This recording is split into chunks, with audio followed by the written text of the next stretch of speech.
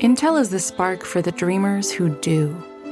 They dream of a life with no diseases, of cleaner, greener, more reliable energy, of advancing education by bringing AI everywhere. Intel is the spark to start something new, to know that no dream is too daring when you have the right foundation. It starts with Intel. Learn more at intel.com/starts. Support for the show comes from SoFi Invest. Alternative investments are now available on SoFi. Unlock the potential to build and protect your wealth with alternatives including real estate, venture capital, pre-IPO unicorns, and more at SoFi.com/Vox. Active investing products offered through SoFi Securities LLC, member FINRA, SIPC. Alternative funds have unique risks, including the risk of loss, may charge high fees, can be illiquid, and may not be suitable for all investors. Prior to investing in any fund, carefully consider the investment objectives, risks, charges, expenses, and important information contained in a fund's prospectus.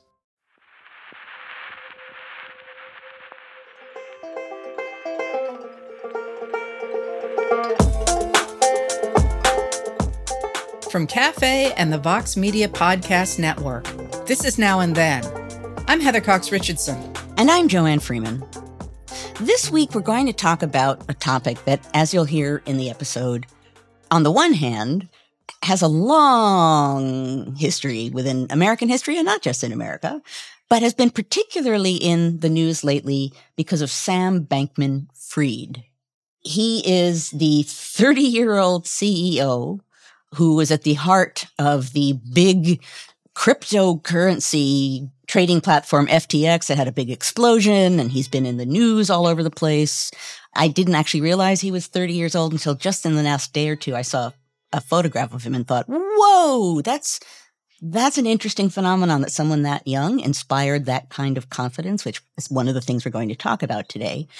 He has been in one way or another, sometimes very publicly, sometimes not very publicly, using his money to gain people's confidence, to gain their money, and then to invest it in ways that now are actually imploding. And one of the things we want to talk about this week is this phenomenon, is people stepping forward in one or another way, inspiring people's confidence, gaining, more often than not, their money. And today we will be talking largely about what are essentially con men. We're talking about people who are conning people regarding money and not necessarily the many other ways in which you can con people, including, I don't know, religion, real estate, whatever else. But in one way or another, these people step forward, they inspire confidence, they inspire people to give them money, and sometimes they get away with it, sometimes they don't. Well, and Sam Bankman-Fried inspired people quite a bit, because his company had a valuation of $32 billion, then used that money in something he called effective altruism. He made a big point of donating a lot of money to Democrats, although it turned out after the crash happened that he was also giving an equal amount of money to the Republicans as well. And when, in fact, FTX crashed and ended up having to file for bankruptcy in the middle of November, on November 11th, the person who was in charge of liquidating the company, a man named John J. Ray III, said of FTX, and this is just an astonishing quotation, "Never in my career have I seen such a complete failure of corporate controls and such a complete absence of trustworthy financial information as occurred here. From compromised systems of integrity and faulty regulatory oversight abroad to the concentration of control in the hands of a very small group of inexperienced, unsophisticated, and potentially compromised individuals, this situation is unprecedented." And yet— That's rather explosive as a... and it's not really, at least in its overall intellectual and social underpinnings, unprecedented at all. It goes way back to the very beginning of America. And of course, it's worth mentioning that Bankman-Fried is not the only person lately who has found himself in trouble. The minute you talk about con men in the modern era, people always talk about Martin Shkreli, who was the founding of Turing Pharmaceuticals, who got manufacturing licenses for drugs and raised at least one of their prices by more than 5,000%, the sort of numbers that I use sort of as exaggerations when I'm emphasizing that I can't possibly think of a big enough number. I would say something like that, but he did it. And then, of course, at the same time, these days, we're hearing a lot of talk about Elon Musk, who is, at least on paper, I'm always skeptical of these kind of identifiers, but the world's richest person who appears to be running Twitter into the ground. And nobody can quite figure out what he's doing because, I don't know, $44 billion seems to be a lot of money to put into a pile and set on fire. We talked very briefly about Elon Musk in the episode that we did on heroes, and we essentially questioned whether he was indeed a hero. And we heard from a lot of people who were outraged that we would question whether he was a hero. So people were and are very much bought in to the figure he presents and the persona that he offers the public. And one of the reasons that I care so much about the way that con men have fit into our history is that they are not themselves, in a sense, unique, although they all have their unique characteristics, but they really do represent certain moments in American history and certain moments in which old traditions are breaking down and people finally wake up to the fact that they've been sold a bill of goods, if you will. And there are very distinctive moments that we've uncovered to talk about here in American history where con men become, and the exposure of con men really become the flavor of the day. But I'll add another thread to that. At those moments, when this kind of behavior is acceptable, welcomed, wanted, and taken advantage of, you also see with these con men the fact that the human connection and people's confidence in other people, their desire to have confidence in other people, really shows. So that underneath all of the money exchanging hands and all of the vast corporations we're going to be talking about today, tossing around money or grabbing money, at their heart, in one way or another, it's about individual men inspiring confidence, in part through simple charm and, I suppose, boasting through who they are, and people really, in a sense, wanting to find that person and to align themselves with that person and be in their company. Well, and often those con men take advantage of people's best qualities. That is, their willingness to trust people. Right. And that starts right in the early republic. It does indeed. With Thomas Jefferson, sorry. Why did I know? I knew you were going there, Heather. I'm totally kidding. It didn't start with Thomas Jefferson. No, I know, but you get this little Jefferson smirk on your face. Well, I just, it's like hard to put somebody doing something unsavory into these conversations without mentioning Jefferson. Well, to you, I can't go there. But at any rate, when we were first discussing this as a topic, we were mostly focused to begin with on the early 19th century. And in the back of my mind, I recall that there was something at some point in my distant past that I had read that was earlier. And indeed, there's a man named Stephen Burroughs. He's actually born in 1765. He dies in 1840. So he's a really late 18th, early 19th century person who... Stamp Act to Manifest Destiny. That's interesting. Quite a span, right? Yeah. Who was ultimately, when he was doing it, perhaps not renowned, but was a renowned counterfeiter and thief, and was apparently extremely charming, as many of the people we're going to be talking about today were, very ingenious and brash. At one point, supposedly when he was young, he actually stole some of his father's sermons and then set himself up as a fake minister, charging $20 per sermon. And when he was confronted on that, he essentially said, well, I'm just as worthy of giving a sermon as anyone else, aren't I? I mean, I have things to say. I can give sermons. What's the problem? I gave sermons. You liked them. You paid me for them. Why is this a problem? It takes a lot of, I don't know what the word is, to steal your father's sermons. I know. Like, not only, it's not like you're stealing his, I mean, I guess you're stealing tools of his trade, but it's not like you're stealing his screwdriver. You're stealing his sermons, which are supposed to be the word of God. But you know what? They're for the taking, I guess. It's kind of a noteworthy start. He, in a sense, he is a true con man and ultimately becomes a massive counterfeiter. But his belief that, whatever he can get away with, he should be able to do, because why shouldn't he be able to do what he does? He can sermonize. This is what he said about his ability to act as a con man. He said, this is a quote from, and I will say here, from his memoirs. He wrote and published his memoirs. The memoir of Stephen Burrows.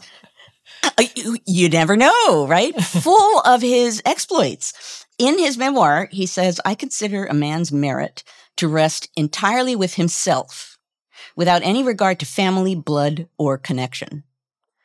So every man to himself, and you prove your merit through what you can do, which is this sort of American democratic message allowing for conning and scams. Although, interestingly enough, not a focus on community and being honest with each other. It's every man for himself. And that idea of being separate from the community and able to outsmart everybody else because you're better than them. And therefore, you should be able to manipulate them in such a way that it comes back to your benefit. That, I think, is another through line. Yes, I think that's absolutely true. I also think, and I felt the need to say this as I was plunging into his Burroughs memoir, if anyone wants to do like an exploit film, man, his memoir, he's the guy. He's waiting for it. One of the things he describes again, if it's true, in his memoir is he ends up being chased all over the place because he becomes known as a counterfeiter. And so he's, running from state to state and into Canada, out of Canada, and of course writes about all this after the fact. And he writes in his memoir about strapping on a pair of snowshoes backwards so that he would baffle the people chasing him. What year was this written? Somewhere in the 1830s, 1840s, I believe. Perfect, because I would be inclined not to believe a great deal of it because of the romanticism of literature at that time, but also because that's exactly the period when people begin to pay attention to the con man. Precisely, which in and of itself as a word doesn't come back until 1849, right? Before that point, here's a little known fact I learned this morning. Before that point, rather than say con or con man, people referred to conning people as diddling. And Edgar Allan Poe wrote an essay called Diddling Considered as an Exact Science, published in 1843. So a little bit before the phrase actually comes about. But this is how Poe described what a confidence man or what a diddler is. He said the ingredients are minuteness, interest, perseverance, ingenuity, audacity, nonchalance, originality, impertinence, and grin. Grin. Just charm. Throw that in there too. And then you get what we now call a con man. So con men break into popular culture in the early Republic. And they break into popular culture, I think, in ways that I really want to hear you talk about. But it's really important, it seems to me, that that's the era when small towns are breaking down, when people are moving west after the American Revolution and then after 1825, after the opening of the Erie Canal. They're moving in huge numbers into new places. Cities are starting to grow. The number of cities that have more than 10,000 people in them multiplies by 8 times between 1820 and 1860. And what this means is that you don't know the people around you. And it reminded me, Joanne, of when we were talking about the ideal dating person in games. And you talked about in this period the idea of a man you shouldn't date, or a bad guy. I can't think of what the word I'm looking for is exactly, because I remember the one from your period, which was a mushroom man. A mushroom gentleman, yes. You didn't want to date a mushroom gentleman. And these two things go together. And now you better explain what a mushroom gentleman is. Right. Well, a mushroom gentleman is essentially a person, a man, who springs up out of nowhere. It's assumed he comes from some dark, damp place. Who the heck knows? Has no roots, right? He has no roots. He has no roots. That's it. Who is this person? He's a mushroom gentleman, which is a late 18th century term, which I just think is wonderful. But it's very much along the lines of what we're talking about here is, and particularly, not only do you have people uprooting themselves, talking about roots and going to all different places, but a lot of the people certainly coming into cities are single men and women. So not only no roots, but they're arriving on their own. They're sort of making something of themselves. They don't come with a lot of personal baggage. They might have other kinds of baggage attached to them. So it's a moment when all of these things which represent growth, the pushing out west and the rise of cities and manufacturing, all of these things, the quote unquote modernization of the United States results in a climate that is ripe and ready for the rise of the con man. And people don't have the family connections and the history to be able to judge people.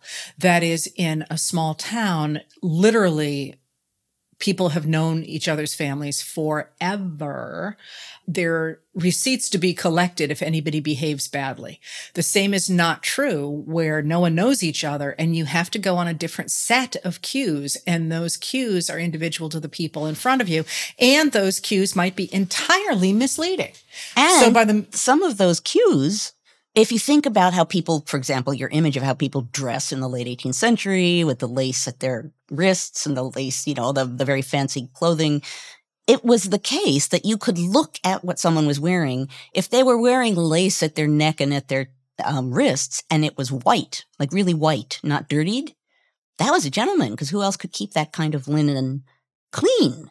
So there were all kinds of cues. You could look at someone and understand in a very clear way what that person was. And again, if you're waltzing into a town as a single person and you're dressed right for the job and your manner is correct and you're behaving in a way that seems as though you have all of the makings and the markings of someone who is upstanding, why would people not trust in you? Well, again, but you could just be lying. You could be presenting a false front. So in 1828, there is a book written called Lectures to Young Men on the Formation of Character that warns against this very sort of person. 1828.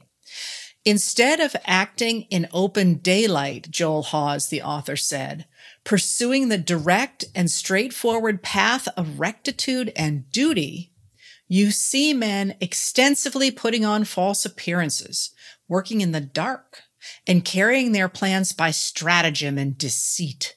Nothing open, nothing direct and honest. One thing is said and another meant. When you look for a man in one place, you find him in another. With flattering lips and a double heart do they speak. Their language and conduct do not proceed from fixed principle and open-hearted sincerity, but from a spirit of duplicity and management. Well, in a small town in New Hampshire, that would not fly, because there would be generations in that family who would come down on George there and tell him he had to behave, but he can get away with it in the city. Or they would not know who George was, and that would be a warning sign. Yeah. Who is this George? So there were all kinds of ways in which community was policing behavior. And with the erosion of these traditional communities, that kind of personal policing falls away. In 1849, actually, you get the arrest of what is the original con man, a person by the name of Samuel Thompson, who also goes by Thomas Williams. And I love this story because at its heart is sort of what we were talking about before, the true desire to believe well about someone, and you get suckered in because of this, in a sense, virtuous desire to believe in someone.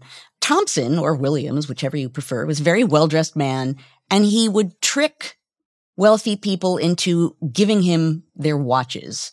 It's Thompson who initiates the confidence man label because he's getting literally the confidence of his targets. And here's a description from the New York Herald about what he would do. For the last few months, a man has been traveling about the city known as the confidence man. That is, he would go up to a perfect stranger in the street and, being a man of genteel appearance, would easily command an interview. Upon this interview, he would say, after some little conversation, "Have you confidence in me to trust me with your watch until tomorrow?" The stranger, at this novel request, supposing him to be some old acquaintance, not at the moment recollected, allows him to take the watch, thus placing confidence in the honesty of the stranger, who walks off laughing, and the other, supposing it to be a joke, allows him to do so. This is a person who, in one way or another, is, in some cases with these con men, actually literally saying, isn't it a shame that people don't have confidence in each other anymore? People should be better than that. We should have confidence in each other. And by the way, can I borrow your watch? And then you walking off of it. Exactly. You can totally see how that kind of conversation might draw you in.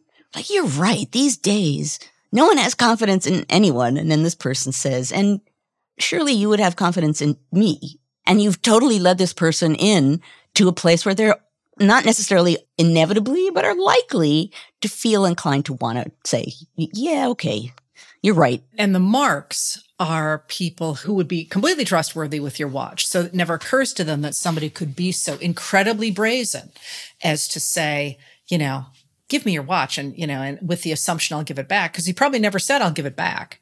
But, the idea that I would not behave this way, therefore you would not behave this way, is really indicative in this period of those community ties breaking down and people really not knowing what ground they stand on when they get to areas where they don't know each other. But in cities in this period, when you have this great demographic change, and people at the time recognize that while this is an individual case, that the rise of different kinds of financing have also made this kind of conning, if you will, prevalent at much larger areas of society as well. So it is, along those lines, important to note that what we're talking about here isn't just a question of one man going up to another on the street and finding a way to get his watch. This is happening on a much broader, more sweeping level in the realm of finance. So at roughly the same time as our watch thief is engaged in his con games, the New York Herald makes this connection explicit between what is happening with this con man on the street and the fact that on basically Wall Street, you have similar behavior going on just a larger level. And particularly that the wealthy men who are part of the Wall Street game are also in the midst and are being tested by con men. The Herald writes of the palazzos that belong to these magnates. Those palazzos, with all their costly furniture and all their splendid equipage, have been the product of the same genius in their proprietors, which has made the confidence man immortal and a prisoner at the Tombs, at jail. His genius has been employed on a small scale in Broadway. Theirs has been employed in Wall Street. That's all the difference. He has obtained a dozen watches. They have pocketed millions of dollars. He is a swindler. They are exemplars of honesty. He is a rogue. They are financiers. That's a remarkably, in its own way, modern claim, right? Indeed, these people, they are doing their own con game of sorts, but there's nothing about them that appears to be criminal, right? They're wealthy. They appear to be above board. They're taking advantage of other people. What is the stock market, in a sense, but a big game of confidence? You invest in a company because you have confidence in guessing what the outcome, what the future of that company is going to be. It's a remarkable and smart comparison. And by 1859, the National Police Gazette, which was a really popular magazine, actually published an entry on the confidence man in their Rogues Lexicon. And a few years before that, novelist Herman Melville had recognized the moment as one of con men in general. In 1857, he produced a novel that is actually called The Confidence Man, His Masquerade. So Melville's book actually takes place entirely on April Fool's Day on the Mississippi River steamboat Fidel. He actually publishes it on April Fool's Day, which, boy, talk about double meanings. Yeah, exactly. That who's the real mark here. And in the book, what he does with a confidence man is to make that man take on a number of different identities that reflect the confusion of the 1850s. The con man is at different times a black beggar, a mourner, a man in a gray suit, an herb doctor, a cosmopolitan, all in different ways in which he is trying to get money and loyalty from his fellow travelers. So by the time of the middle of the 19th century, the entire sense of, if you will, community and who you can trust has broken down. Melville's con man at one point says to a young traveler, For, comparatively inexperienced as you are, my dear young friend, did you never observe how very little confidence there is? I mean, between man and man, more particularly between stranger and stranger. In a sad world, it is the saddest fact. Confidence. I have sometimes almost thought that confidence is fled, that confidence is the new Astria, emigrated, vanished, and gone.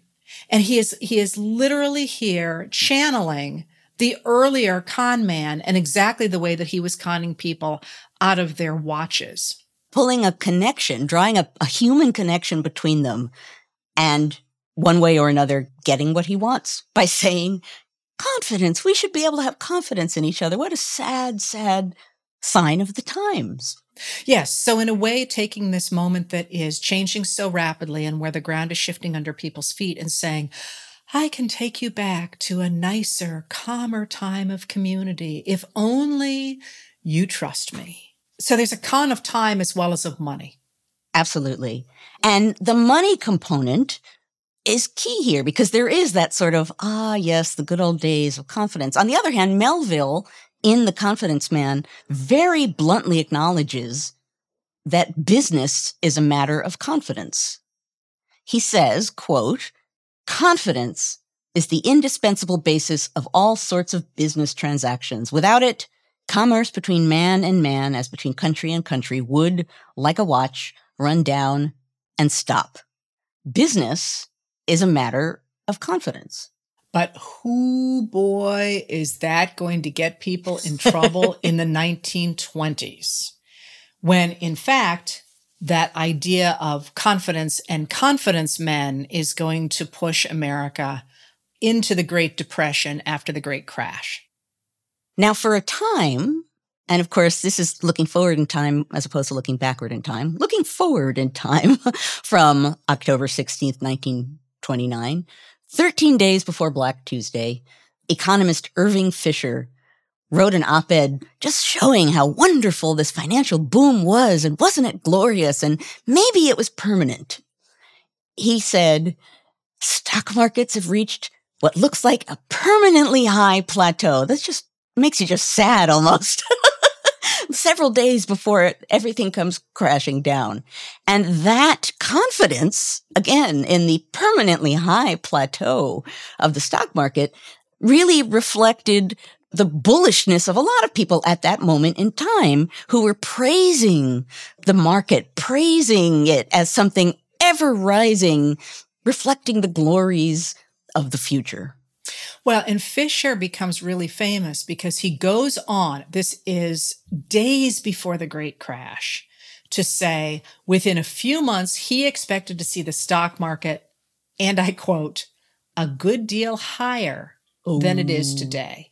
And when other economists said, maybe we ought to be regulating something here, he insisted that they were un-American and that you had to invest in America and everything was just ducky. On the 24th, the stock exchange briefly rebounds, and then it looks like it's really going to crash on October 29th. When October 29th comes, it doesn't go down quite as fast as people expect it to because of the actions of a man named Richard Whitney. Now, Richard Whitney was the vice president of the stock exchange, and a number of very wealthy bankers had empowered him to act in their behalf. So he goes down onto the floor of the exchange, and he very publicly, openly, sort of ostentatiously makes a bid to purchase 25,000 shares of U.S. Steel at $205 each, which is way above the current market prices. And then he went on to put bids on other similar blue chip stocks. As he does this, it starts to reinforce the idea that things can't possibly be that bad if the vice president of the stock exchange is putting money on these things and the bankers are behind him. And it slows down the slide that day. And the Dow Jones Industrial Average, which is the key way at the time that they measure the health of the stock exchange, starts to buoy up a little bit. But what I love about Whitney is he looks like such a hero at this point. They literally call him the White Knight of Wall Street. he's doing it, first of all, by calming people and by convincing them that things are okay using other people's money. Right. But because he is so public, what happens is that when Congress decides that it's going to look into what actually happened on the stock market, because remember in this period, there's no regulation, that, people can do whatever they want and they're going to look into it. They actually have Whitney come in and testify. And he comes in and he says the way that we should fix the economy is to cut the salaries of government workers and to cut benefits for veterans because there's way too much money going out to these sorts of people. And when one of the senators who's really angry about this says, well, what about your salary? You're making bank. Because at the time, Richard Whitney was making $60,000 a year, which was 6 times what a senator made. It's a huge sum of money. And he's very taken aback and he goes, well, I make very little money. Very little is a quotation, by the way. I make very little money. And he couldn't possibly have his salary cut because he didn't make anywhere near what he ought to have compared to how much he did. So then Whitney, it turns out, as the crash goes on, it turns out that Whitney, I didn't even have to finish this. You know exactly what's going on here. Whitney is himself stealing other people's money. Of course. Investing it and losing it. So he ends up not only stealing from his friends, who, of course, he's the vice president and then the leader of the stock exchange. Of course, he would never do anything untoward. He ended up stealing about $800,000 worth of bonds from his father-in-law's estate. He ended up taking money from bankers. He ended up taking money from his brother. He took money from all sorts of people to fund his investments and his lifestyle. He ended up retiring as the president of the stock exchange, retires in 1935. By 1938, the comptroller of the stock exchange starts to report that there's a real problem in the numbers and that Whitney was an embezzler and his company was in fact insolvent. And within days, both Whitney and his company have to declare bankruptcy. And finally, he gets charged with embezzlement by Thomas Dewey. Thomas Dewey, who's going to become the Republican candidate for president, on the promise he would clean up all the crap that was going on Wall Street. And Whitney eventually ends up in Sing Sing prison. He is indicted by a grand jury and then he pleads guilty. He ends up going to Sing Sing for a term of 5 to 10 years. And when he goes to prison, 6,000 people turn up to watch the former president of the New York Stock Exchange shuffle by in handcuffs. What's interesting about that is precisely that. The white knight of Wall Street to the guy shuffling by, heading off into jail is dramatic. What strikes me about it, though, is that all of it, the performance on the floor to affect the slide of the market, the fact that he's embezzling money in one way or another, it's all a big con. And it dramatically shows just what you and I have been talking about in this episode, which is the link between business and confidence and crime and confidence. And the fact that sometimes the dividing line between those things can be very thin or perhaps non-existent. And the fact that people wanted to go and watch the final scene in this drama of the person who conned so many people, they want to see him being punished for having conned people.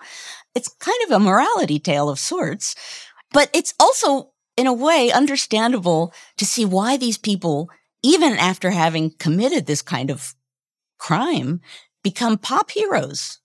So like Stephen Burrows is a kind of pop hero for what he did because he's charming and he got all of this money. He counterfeited money and made his way.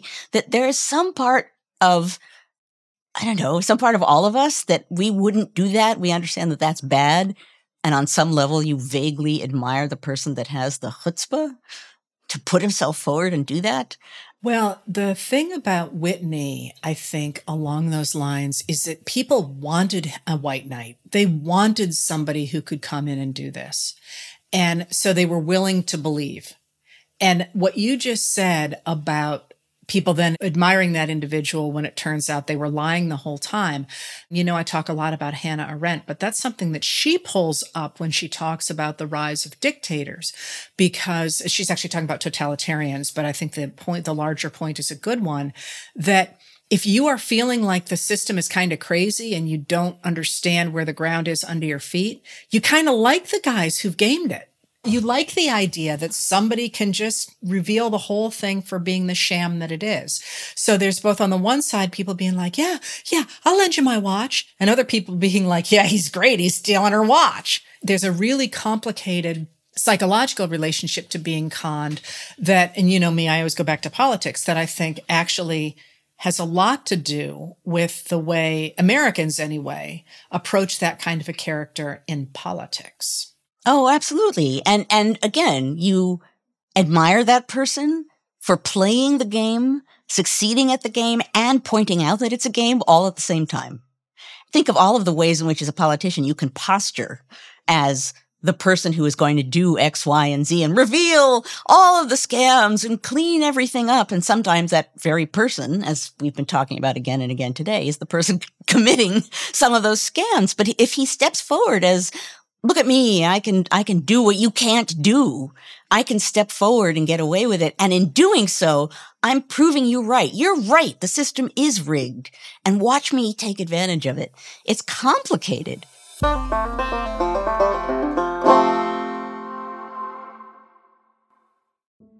Intel is the spark for the dreamers who do. Those with ambitious, out-of-reach ideas begging to become real solutions. They share a vision for how our world and our lives can thrive when bold thinking meets strong silicon. They dream of a life with no diseases, of cleaner, greener, more reliable energy through the power of supercomputing.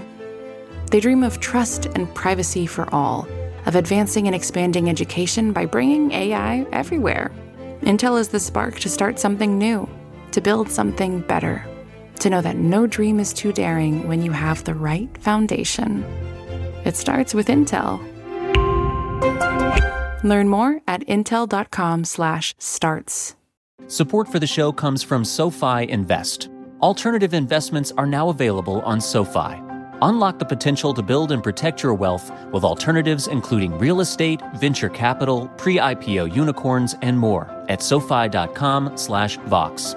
Active investing products offered through SoFi Securities, LLC, member FINRA, SIPC. Alternative funds have unique risks, including the risk of loss, may charge high fees, can be illiquid, and may not be suitable for all investors. Prior to investing in any fund, carefully consider the investment objectives, risks, charges, expenses, and important information contained in a fund's prospectus. For more cafe history content, check out Time Machine, a weekly column by our editorial producer David Kurlander, inspired by each Now and Then episode. You can receive the Time Machine articles through the free Cafe Brief email.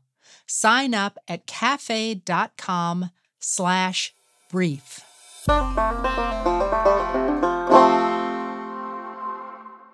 So one of the things that the crisis on Wall Street in the 1930s proves, beyond a shadow of a doubt, is that somebody has to be overseeing the people who are handling money. We have to have some form of regulation and regulators to make sure that you don't get the kind of manipulations that were happening on the stock market when there were no rules. And what's interesting about that is that impulse really comes not really from ordinary people who aren't invested in the stock market and are not really paying attention, but actually other investors and entrepreneurs who are like, come on, we got to have some rules here or we can never break into the system. So coming out of the 1930s, we get the establishment of regulatory mechanisms that make sure somebody is overseeing the hen house other than the foxes. And that's the end of the episode because everything went really well from then Ducky, on. Heather. You have to say ducky, which is a very Heather word. Did I not put ducky in with the hen house? What was I thinking? I know. This brings us to the 1980s. In the early 1980s, you have Republican congressmen leading a charge to reduce federal oversight on savings and loans, banks, and on some of the federal regulation that had come up because of what had happened earlier in the period around the Great Crash. So you get the Depository Institutions Deregulation and Monetary Control Act of 1980 and the Garn-Saint-Germain Depository Institutions Act of 1982. And in this climate where things are being deregulated, you get Charles Keating. Keating was an Arizona-based hotel magnate and home builder, and he'd been a big conservative political force for many decades. He financed anti-pornography initiatives. He was almost President Reagan's ambassador to the Bahamas, so he's playing on high ground here. And in 1984, he bought Lincoln Savings and Loan, an Irvine, California bank, had 26 branches. He bought it for $51 million, which was double its net worth, and took advantage of this new, less regulatory climate to invest his clients' funds into real estate ventures and stocks and junk bonds and any number of other high-yield opportunities. And he lived a life that went along with what he was promoting, right? And as we're seeing again and again today, this fascinates me too. You have to act the part. You have to look the part. So Keating, as he's overseeing Lincoln Savings, he is building a $300 million resort near Phoenix called the Phoenician, which contains 9 massive swimming pools, 9 Steinway pianos, which apparently is a record order for Steinway pianos, a 24-karat gold domed lobby ceiling, 604 guest rooms, and 132 casita villas, right? Talking about setting the stage. In 1987, Lincoln Savings came under audit because of its risky investments in things like junk bonds, which are all being financed by the people depositing in the bank. Depositing, by the way, in a savings and loan bank, which Right. used to be really tightly regulated so that it couldn't do this sort of thing. So the people are like, wow, all of a sudden I'm getting really good returns without necessarily recognizing the extraordinary risk that their money was in. Masked by the word savings. In the middle of all this, 5 particularly powerful senators. You have former astronaut John Glenn, the war hero John McCain, the very idealistic 1984 presidential contender Alan Cranston, Panama Canal Treaty negotiator Dennis DeConcini, and Senate Banking Committee Chairman, co-architect Don Regal. All of these men, very influential senators, came to Keating's aid and hosted meetings with top savings and loan regulator Ed Gray to encourage an end to this audit of Lincoln Savings and to just end the whole matter of investigating whatever it was doing. So one of the litigators in this whole episode says, and this really sums it up quite well, the Senate is a really small club, like the cliche goes. And you really did have 1/20th of the Senate in one room, called by one guy who was the biggest crook in the savings and loan debacle. And here we get back to the con of charm. Keating had, in one way or another, helped each of the senators extensively. He was personally close to McCain, who represented Keating's home state, and McCain had flown several times to Keating's opulent vacation home in the Bahamas. What a surprise that he has that. His wife and father had also invested in a Keating Mall project. Keating donated $100,000 to Cranston's voter registration organization in March of 1987. Keating also raised $78,000 for Regal at a March fundraiser. In April of 1989, the government seized Lincoln Savings and its parent company, and it declared bankruptcy. 23,000 customers, mostly elderly, right, investing in savings, were left holding $250 million in worthless bonds. And taxpayers ultimately ended up paying $3.4 billion, there's that B again, to bail out Keating's business. So Congress starts to investigate Keating's connections to the 5 senators. I mean, it doesn't look good, right? And in November of 1989, Ed Gray, the savings and loan regulator, testified before the House Banking Committee. And he said that Keating had gotten away with this in part because he had manipulated the senators into believing that there was a government vendetta against his business. You know, again, here you see the real manipulation by suggesting that he is the victim of this. Gray said, in my opinion, Lincoln devised a scheme intended to cause people to believe falsely that its troubles were the result of a vendetta against Lincoln by its regulators, principally myself at the time. The scheme, in my opinion, devised by Lincoln and its many lawyers and PR practitioners, also was intended to supply the appropriate message to the biggest political recipients of Charles Keating's contributory largesse. Senators Cranston, DeConcini, Glenn, and McCain had evidently, I think, somehow been affected by the scheme when they met with me on April 2nd, 1987. So the Senate Ethics Committee in November of 1990 has 23 days of public hearings, and they bring in Robert Bennett, who is eventually going to be the man who represents President Bill Clinton during the Monica Lewinsky scandal as a special counsel. Each of the senators defended their conduct, and McCain argued that his inquiries to Gray were only appropriate for a constituent with such power in his state. He said, "The only thing I said I could do was to inquire whether American Continental Corporation and Lincoln Savings were being treated fairly. I did this, Mr. Chairman and members of the committee, not because of friendship or lack of friendship with Charles Keating. I did it because, as I stated in the second meeting, our job as elected officials is to help constituents in a proper fashion. American Continental is a big employer and important to the local economy. I would not want any special favors for them." In fact, in January of 1993, a federal jury convicted Keating of 73 counts of wire and bankruptcy fraud, and he served 50 months of a 12-and-a-half-year prison sentence before his conviction was overturned on a technicality. And later on, when he wrote his memoir, Worth the Fighting For, in 2002, John McCain reflected on his attraction to Keating. And I would love for you to read this, Joanne, because once again, it feels like he's about to ask for somebody's watch on Broadway. Absolutely. This is the thing, I guess, that fascinates me most about this entire enterprise. But let me read McCain's quote. "Keating was quite obviously an important supporter of my ambitions, but more, I genuinely liked him and enjoyed being around him, especially on those occasions when Cindy and I and our oldest child, Megan, were invited to his family's vacation home in the Bahamas. I was never concerned that the time I spent enjoying Charlie's company would raise public doubts about my judgment. He was a successful, prominent Arizona businessman, widely admired in the state, and I didn't believe his support and friendship were based on anything other than political and personal affinity.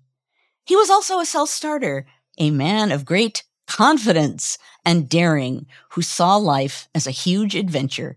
People like that appeal to me." There it is. McCain puts it so plainly. I liked the guy, and I thought I was just interacting with a guy I liked. And he was a man of such confidence, and he was doing things that were so adventurous. It appealed to me. It never occurred to me that something was going on here that shouldn't be going on. I mean, in a way, that statement by McCain is like a true heartfelt testimony to what it feels like to have been conned and to realize you've been conned. I just liked him. I liked being with him. I didn't think he was doing anything wrong. I mean, he's a great guy. I would have given him my watch. I mean, it's remarkable, again, the personal interaction in all of this financial systems and the growth of cities and the changing of the frontier in the United States and all of these big systems in operation. And what we keep coming back to again and again and again is the personal relationship between someone and a confidence man, or sometimes woman, who is able to use that vast system in some way or another to get something that they want. Within all of those vast systems, there are people who want desperately to find this person who they can trust, who they can give their money to, who will take care of them, who will give them some footing on what feels as though it's a very frightening, uncharted, ever-shifting terrain. And I will add, in America anyway, there is a pattern of the loss of those community ties because of demographic change or geographic change or new technologies that permit, for example, the extraordinary reinvestment of monies, the different ways in which there is constant change going on. And there seems to be a wave where we get these new technologies or the new demographics or any of the things that we've identified, and people recognize that they're being taken for a ride. There's this moment when it's like, wow, look at Charles Keating, or wow, look at Richard Whitney. Isn't this great? And then the whole thing comes crashing down, and we respond by using the federal government to impose the kinds of limits that in the past a small town would have. That is, you're going to have to file your paperwork. You're going to have to make sure that this is actually legitimate. That helps to level the playing field between the con man and the mark. And then once we get that sense back again, we tear up all those regulations and we tear up that even playing field, and we get right back to where we started before. And the final sort of brick in this wall that we're building of this American tradition, of course, is the fact that for so many people for so long, and even today, the United States has always been this place where there's always land available, or there's always opportunity, or you can move through social circles and raise yourself in a way that might not be possible in the old world. That there's a sort of sense in the United States that you can really climb and make something of yourself, and that's the admirable thing to do. And it's the appeal of that and in a sense, the faith in that so often has been part of what people assume America is, that feeds right into this and helps do what you just mentioned, Heather, causes the cycle to repeat and repeat again and again and again. People want the rise, and they see the United States as a place where that rise is possible. And at some point or another, if you're grabbing at something that is running too fast, too high, and is not regulated, you're going to fall. But that fall is always seen as episodic, one instance, and there's always going to be marks to try and climb that height again.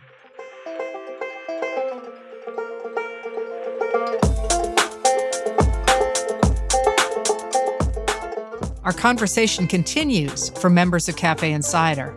Heather and I take you behind the scenes of each episode in a special segment of Now and Then that we call Backstage. So join us backstage and get an inside look at the thoughts we're wrestling with as we prep for our weekly conversations. Head to cafe.com/history to join. That's cafe.com/history. That's it for this episode of Now and Then.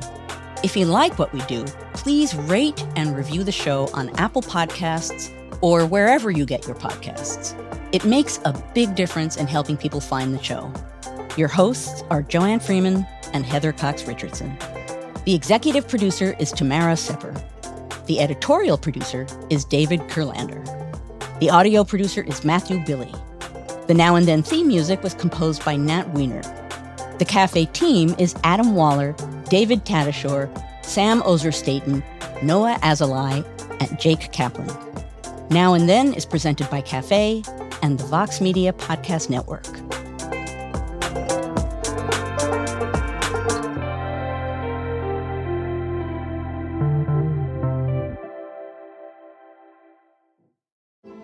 Intel is the spark for the dreamers who do. They dream of a life with no diseases, of cleaner, greener, more reliable energy, of advancing education by bringing AI everywhere. Intel is the spark to start something new, to know that no dream is too daring when you have the right foundation. It starts with Intel. Learn more at intel.com/starts. Support for the show comes from SoFi Invest. Alternative investments are now available on SoFi. Unlock the potential to build and protect your wealth with alternatives including real estate, venture capital, pre-IPO unicorns, and more at SoFi.com/Vox. Active investing products offered through SoFi Securities LLC, member FINRA, SIPC. Alternative funds have unique risks, including the risk of loss, may charge high fees, can be illiquid, and may not be suitable for all investors. Prior to investing in any fund, carefully consider the investment objectives, risks, charges, expenses, and important information contained in a fund's prospectus.